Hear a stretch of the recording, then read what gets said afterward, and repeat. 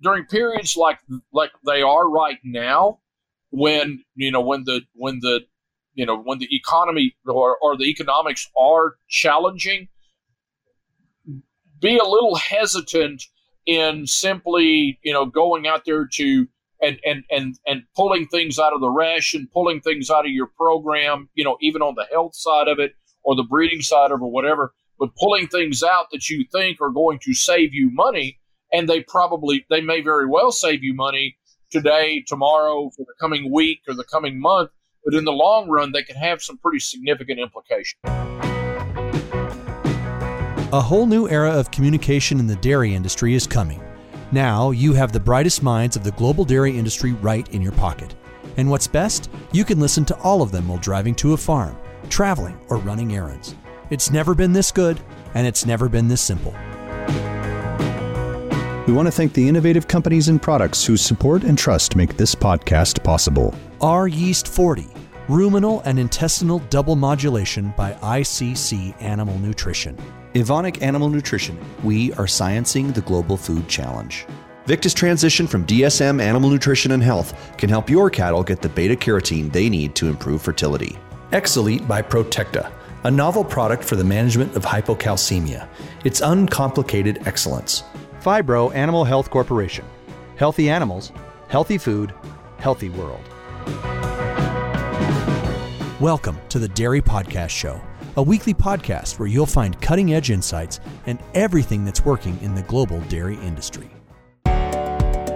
R-Yeast 40 is a natural biotechnology from ICC designed to boost the health and productivity of animals under challenging production systems. R-Yeast 40 performance is supported by an unique processing technology that results in a pure product containing high levels of beta-glucans, MOS, and yeast metabolites. These factors, combined, promote the ruminal and intestinal modulation, helping the animals to reach their full potential. Hello and welcome to the Dairy Podcast Show again. This is Mark Thomas, and it's a pleasure to be the host today and introduce to you Steve Blezinger from Reveille Livestock Concepts. Steve comes to us today from Central Texas. Many years of experience working in the nutrition area, both with beef and dairy cattle. So Steve, it's great to have you with us today. Thank you, Mark. Appreciate it very much. So as we get started here, we took some time to connect before this recording, but if you can give the audience a little bit of a background of where you come from and how you got started in the industry and your years of experience, certainly wide range, some similarities between what we have done, some international work and so forth. So great to have the opportunity to visit with you today. Well, thank you. Thank you very much, Mark. My name is Steve Blezinger. My company is Reveille Livestock Concepts. We're based out of Central Texas. I'm kind of a native Texan, and as hard as I've tried to go someplace else, I always seem to end up here. Have been in the, ruminant nutrition industry for at least 30 years. I grew up on a cattle farm here in Texas, and went in some other directions, but went back to graduate school, collected a couple of degrees from Texas A&M, and shortly after graduating from them in 91, went to work for a company called Ag Products, and was immediately thrown into the dairy arena. And as we discussed a little earlier, at that point in time, about the only thing I knew about the dairy industry was that milk came from black and white cows. And so it was a super learning experience. It was a trial by fire. And but since then, for the last 30 years or 30 plus years, I've actually worked on both on the dairy side and on the beef cattle side, which has been a very, very interesting learning experience as well, because there are things that happen in the beef cattle industry that I think make me a little bit better dairy nutritionist, and vice versa. So that's been a great learning experience.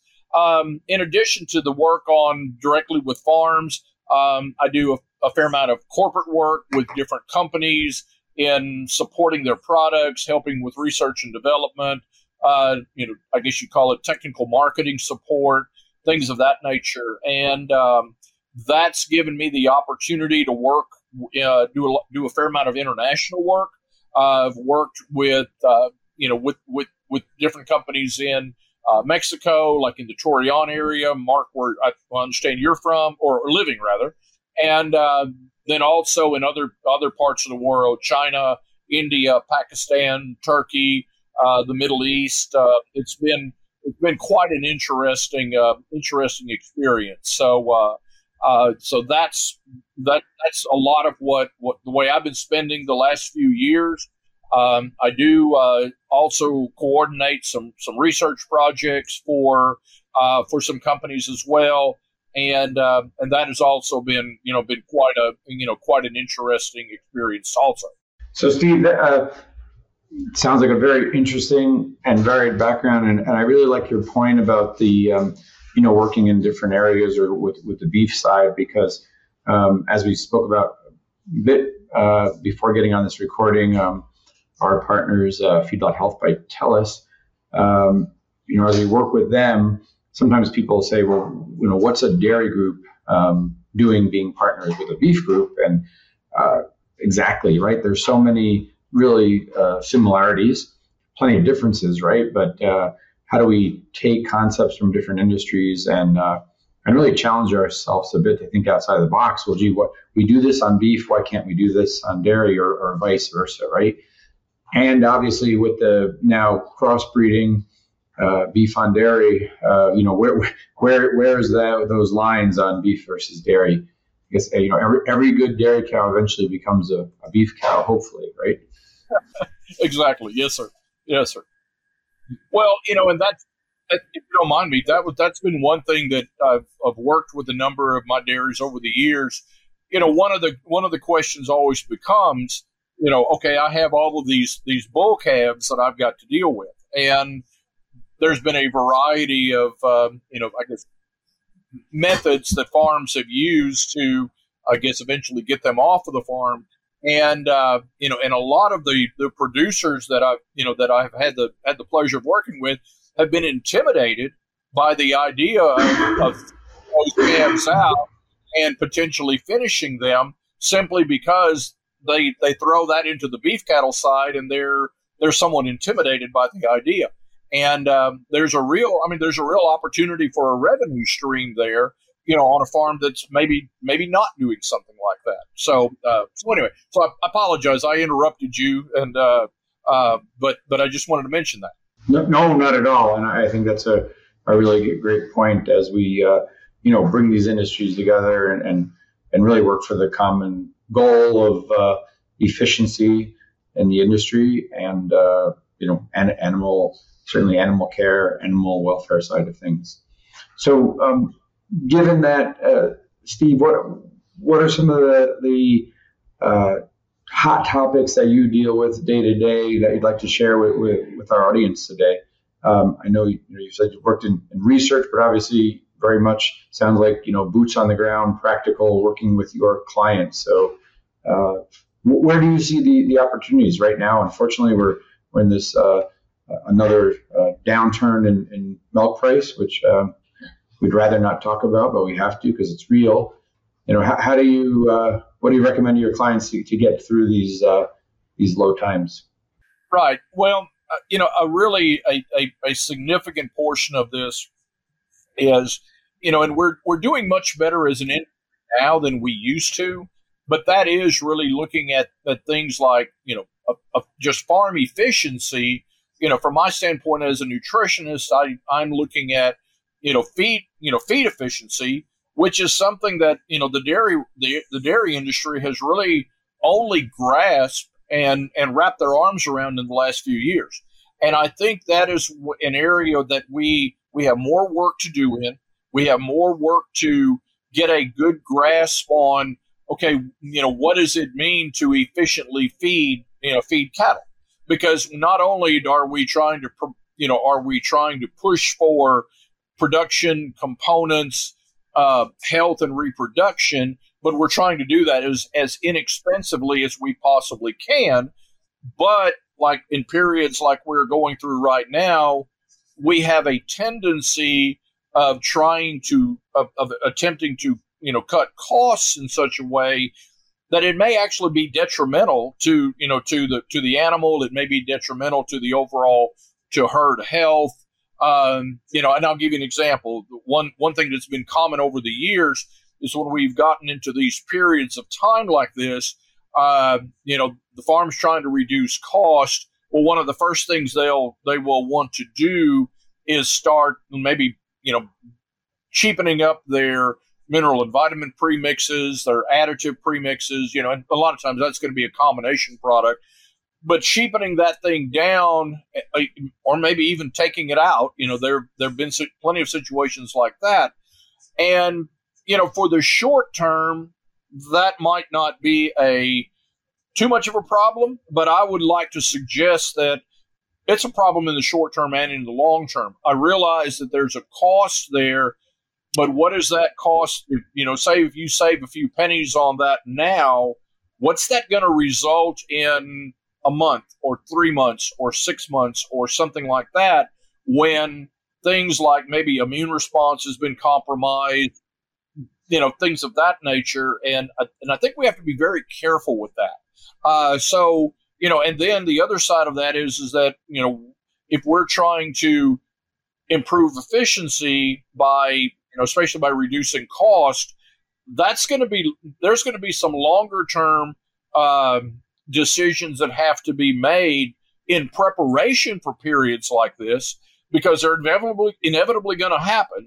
For every good, for every good milk check that we get, we probably get 5 that are not so good. And the point being is that, we need to be doing things like, really carefully strategizing, like the forages that we're using. If we're producing, if the farm is producing its own silage or hay or whatever the case might be, are we making the right decisions as far as what those silage species are, whether corn silage or grass or whatever the case might be, and really focusing on, what is that bringing to the table, especially when we get into periods like this. So there's really lots and lots of areas that you kind of have to focus on, and and it's a matter of, what is the best way to I guess, spend the money that's there in order to support production and support performance. Those are all really relevant comments, and obviously in any cycle, but especially right now. I guess more specifically on the topic of forage quality, for many years in the industry, where do you see today some of the real opportunities in forage, from the hybrid selection to the planting, harvest, storage, and so forth? What are some areas that you really focus on with your clients where you see there's, obviously it's all of that, but where you really get that bang for the buck on excellent forage quality? Well, I mean, and it's there's not one specific area. You mentioned, several different things. You mentioned, species selection. What variety are you going to use? I know I've had the opportunity to work with several farms that actually they also had an agronomist on their consulting staff, and I know I've learned a tremendous amount from those folks. There are such a huge number of different, and let's just talk about corn silage. There are a huge number of different varieties that can be used. I think that has to be very carefully, those varieties have to be very carefully screened. I think it's important to look at the research. I'm sure you guys have probably done some of that, some of that type of work, to look at, not only the amount of dry matter a given variety can produce, look at digestibility and just how that plant can be turned into feed in the long run. Then the other side of that is looking at, what is your harvest process? What is your, I guess your packing and storage process. Are you using an inoculant? What inoculant are you using? All of those types of things come together to produce a significant volume of your feed for the foreseeable future. And whatever decisions are made early on going into that, it has a big effect on me and my job. And honestly, I want to take all of the advantages that I can to make my job a little bit easier. So, but at the same time, we're not talking about a month or two. We may be talking about, a year. It really depends. So there's just, I really can't emphasize enough how important that part of the picture really is. And, the need we have of doing the best background and research work on that type of thing that we can. Really getting it right the first time, right? Because as you said, if you have a pile that's going to last 6, 8, 12 plus months, that hurts a lot when that's not the ideal quality especially for milk cows. Right. Another thing, and I'll just touch on this real quickly, something we run into a lot of times. I've dealt with an awful lot of farms that, say they didn't, they had as part of their ration, we were using, a hay of some type. Maybe we were using a alfalfa. Maybe we were using a grass hay. They were not always producing that themselves, which means they were reaching out and buying it from someone. And that is a whole nother can of worms when we talk about that, that hay market and what that can be, and the need to get, proper analyses of that, and, getting what you pay for, when you're investing that kind of money. So, to me, that's another very important part of this picture. To move on a little bit to research, Steve, you mentioned that you do some contract research, and over the years you've done some different projects. Anything, from the recent past or something you're working on now that's mentioned in the area of yeast and some supplements? So anything to share from that standpoint? Right. Yeah. I think I mentioned to you, we're in the process right now of working on coordinating a couple of yeast studies, one on the beef cattle side, one on the dairy side. On the dairy cattle side, we are looking at a yeast product that I work with quite a bit. Mark, is it okay to mention a particular name, or do we want to stay away from that? Certainly. No, I guess, one of the goals is for our producers to have some take-home things they can implement tomorrow morning. So if there's some good, reliable data, yes. Absolutely. Well, this particular product, it's the trade name here in the U.S., it's called R Yeast 40. Other parts of the world, it's called rumen yeast. It's produced by ICC Brazil. It's a Brazilian product. And I've been working with this product in some shape, form, or fashion for 10 years now, something like that. The study that we're working on coordinating is with a robot dairy in central Texas, north central Texas. And it will give us, and it's the first time that we've coordinated a study in a robot operation.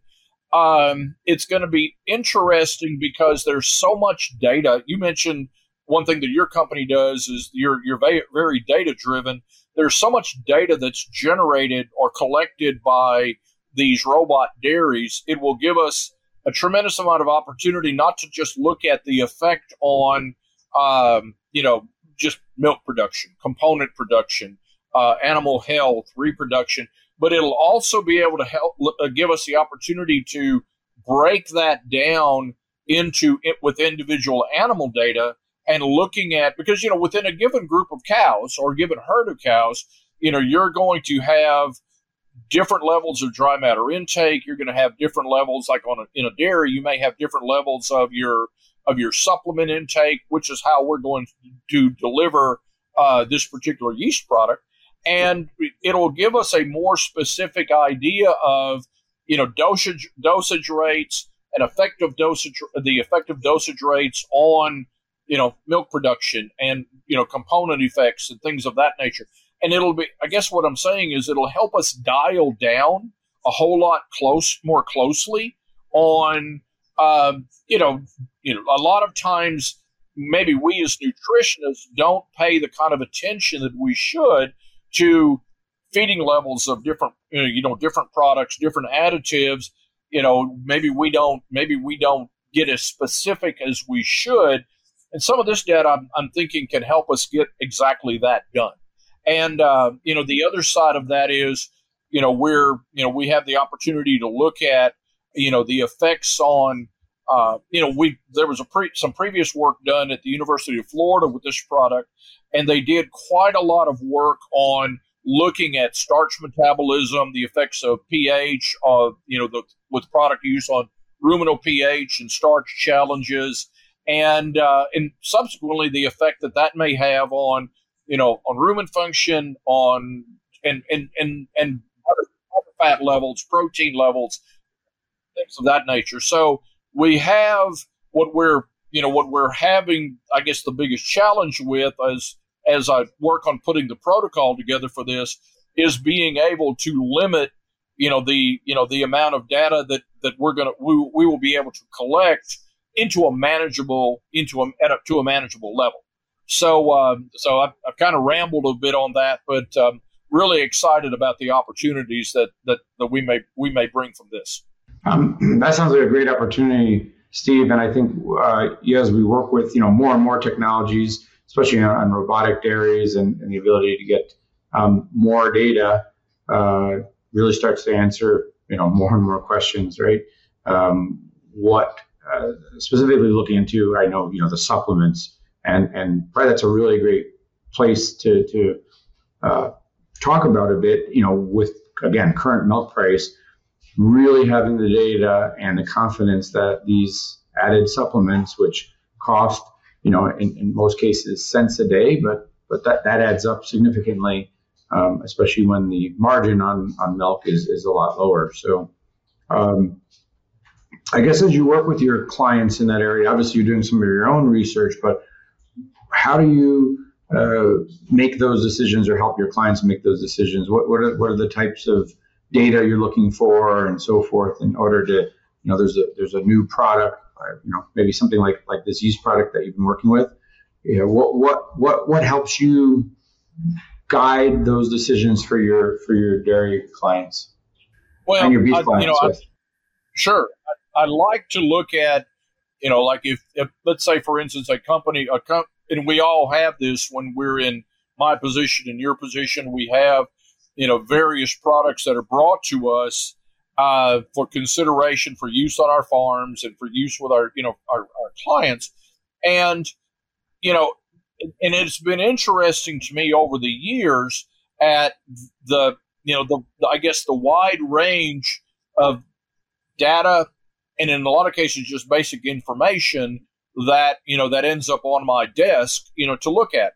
What I really like to look at and have, to consider is, a certain amount of more formal research, something that is done maybe in a very controlled environment, so we can really look at the specifics of how that product works. But at the same time, along with that, I do like to see, the farm trials that someone may have done, because I like to see how it works in the real world. At the end of the day, we can run these trials in, the very controlled environments of a university or a university farm, assuming that all of that research has been done correctly, and there's plenty of opportunities for it not to be done correctly. But to do that, but then also look at it, when I take that product out of that environment and I put it into, this farm in this location or that farm in that location, and we know, just if we look at nothing more than the United States, we have a really wide variety of production environments.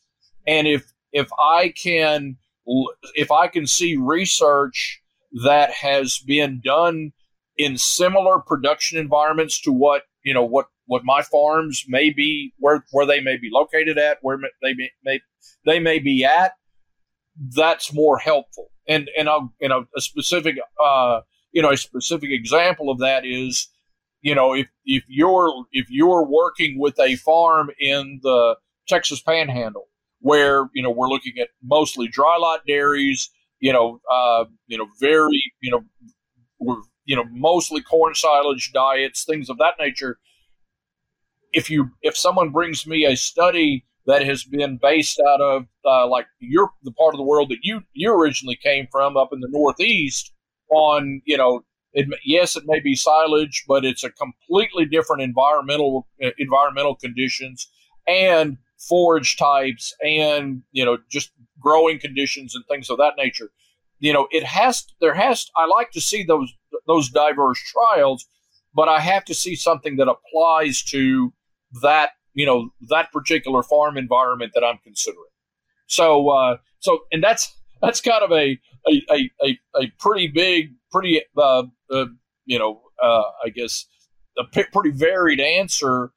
But I mean, there's an awful lot of things that I like to look at when it comes to making a decision on, yes, we want to try this product. So, Steve, your answer would be really much in line with our reply if I was asked that question. And I think what we say all the time, with our group, especially working in many different regions, from, like you said, the Northeast to the Central Valley of California to Torreon, Mexico, high desert, is exactly that. Okay, how does a product perform in a ration that's maybe almost 65% forage, high corn silage diet, haylage in the Northeast, compared to some rations that are in the low 30s on forage in regions like Torreon, and exactly pen size, right? We have dairies that have 350 or more cows per pen, and there's a trial done in a divided pen of 25 cows, right?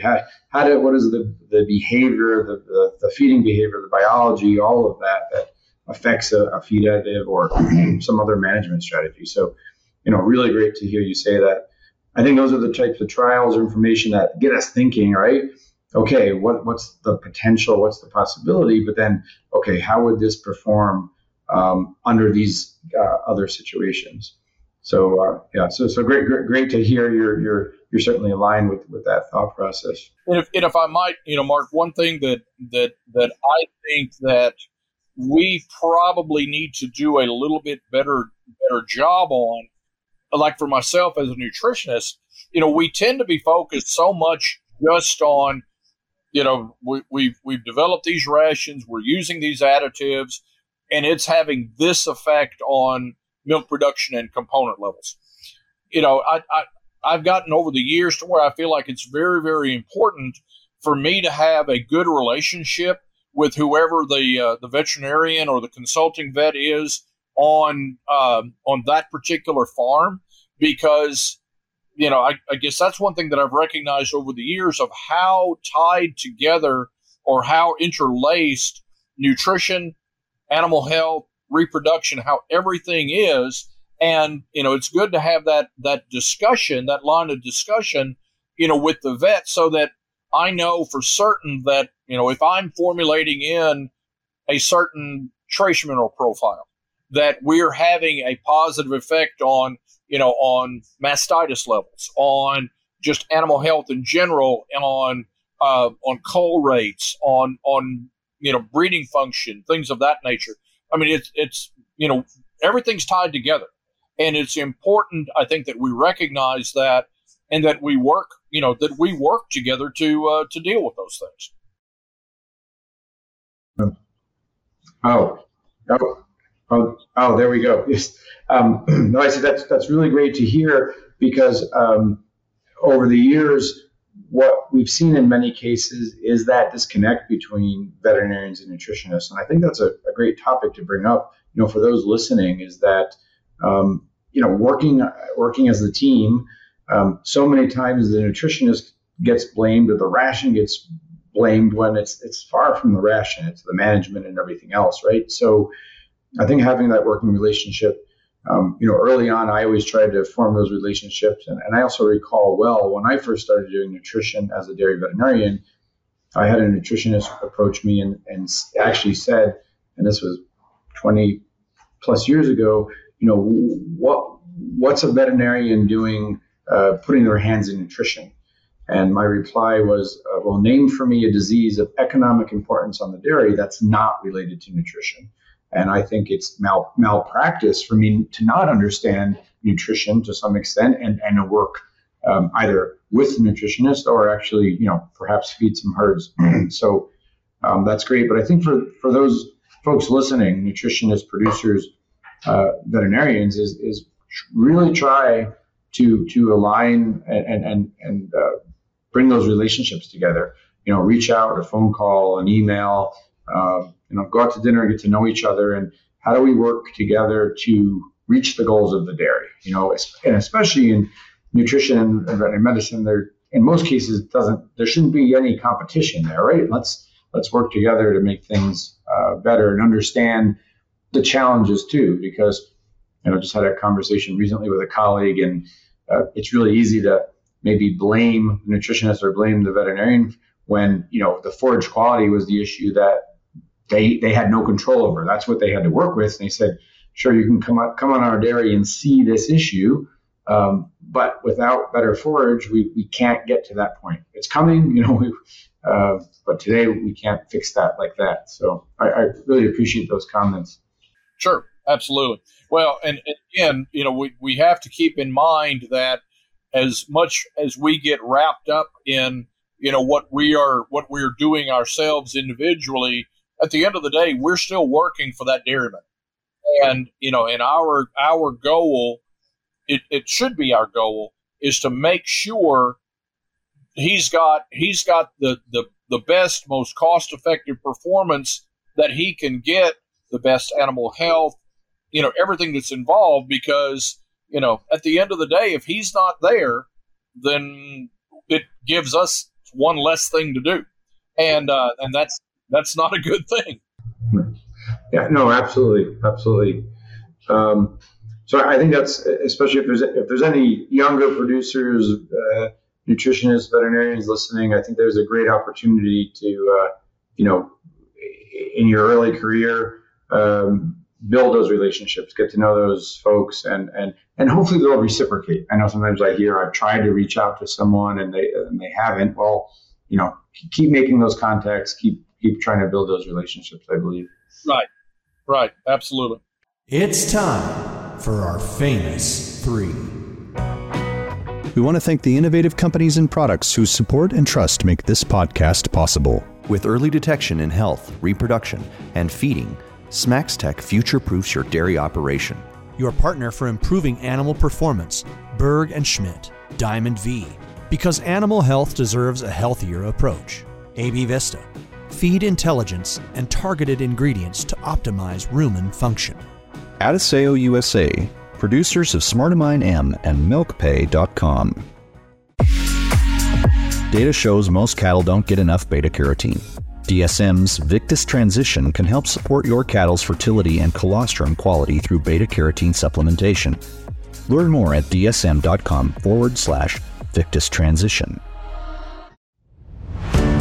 Maximize profitability and herd health with early detection in animal health, reproduction, calving, and feeding. The most advanced bolus technology and professional support from agricultural experts makes this possible. SmaxTech, the health system that future-proofs your operation. So, Steve, a few of the questions that we tend to wrap up as we bring the podcast to the end is one is what's either a book or publication, or in some cases it's a other resource, online resource that you reach to and would recommend to the audience for dairy specifically, or in this case, beef or agriculture in general? Well, I'd have to say right now, probably one of the more useful pieces of information that's out there is the new, we used to refer to it as the NRC, but it's the new NAESM or whatever that publication is known now. But the new dairy NRC that came out just a year or so ago has got some very, very good information there.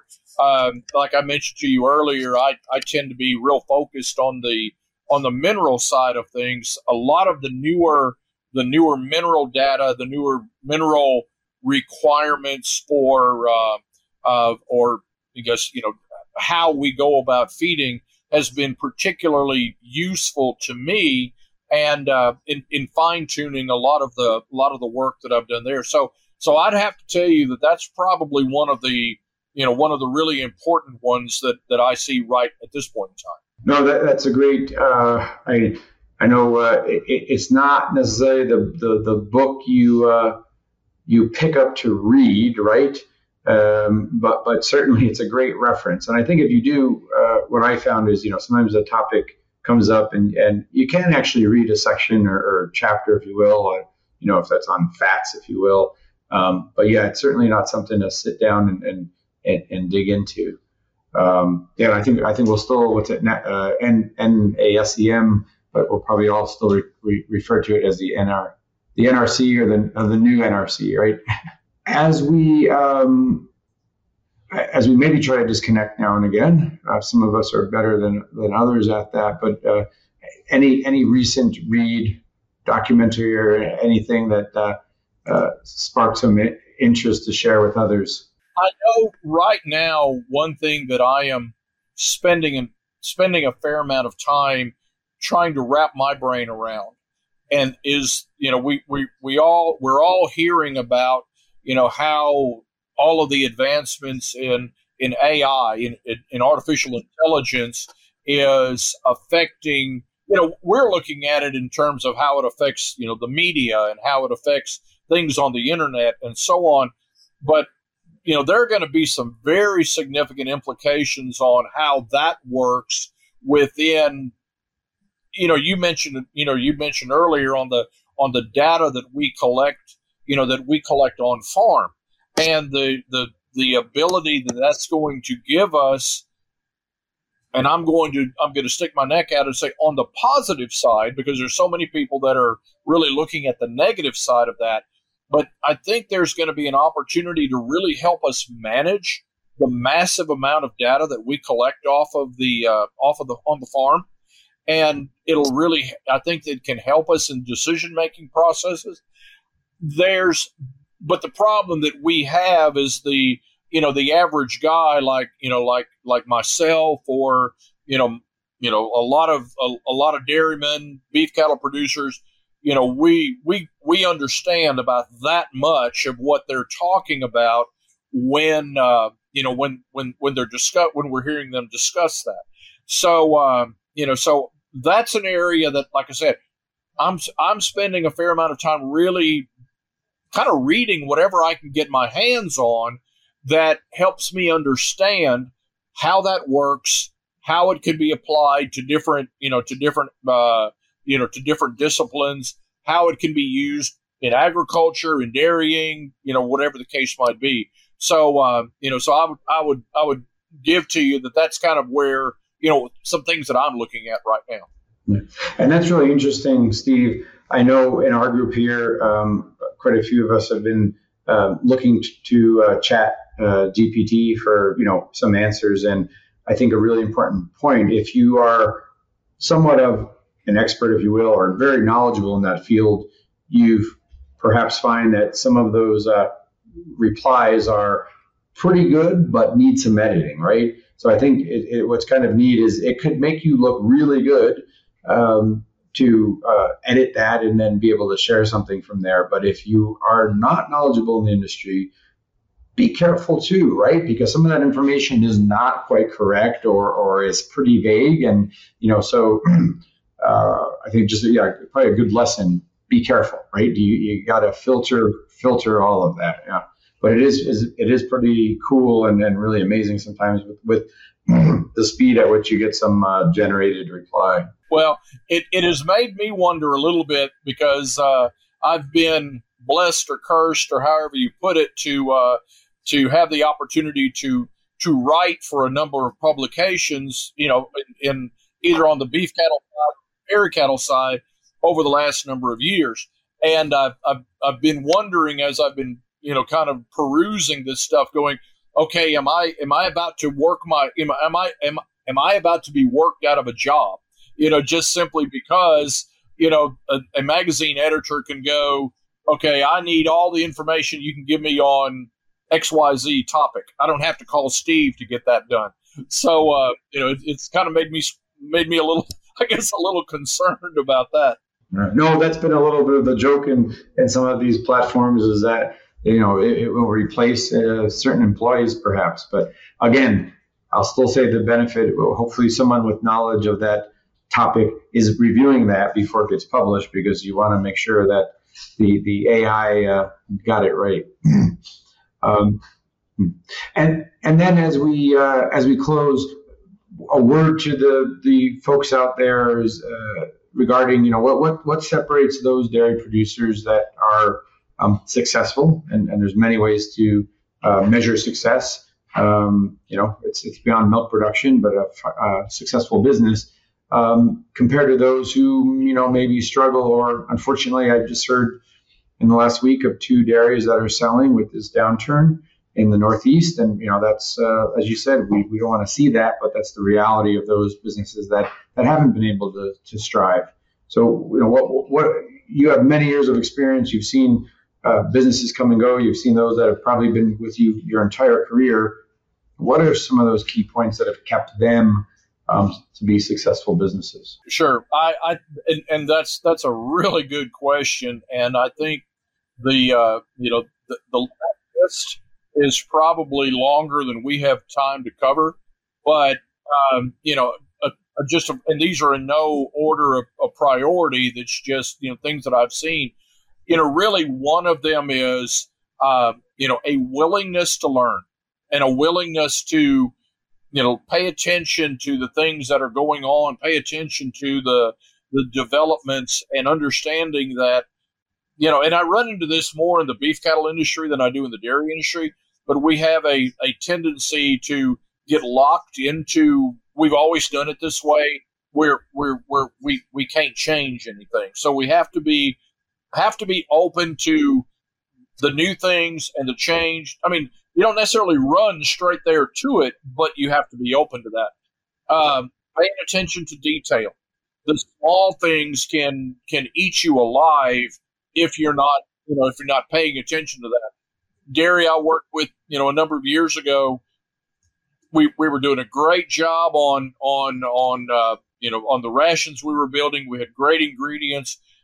Everything worked great until we got to the point where the feed was being delivered onto the feed lane, and the guy that was delivering feed did a horrible job of making sure that there was an even amount of feed going out to those cows, and it was partly his problem, partly the mixer wagon's problem, and that problem had been there for a couple of years before I got to, and the dairyman had just never noticed it.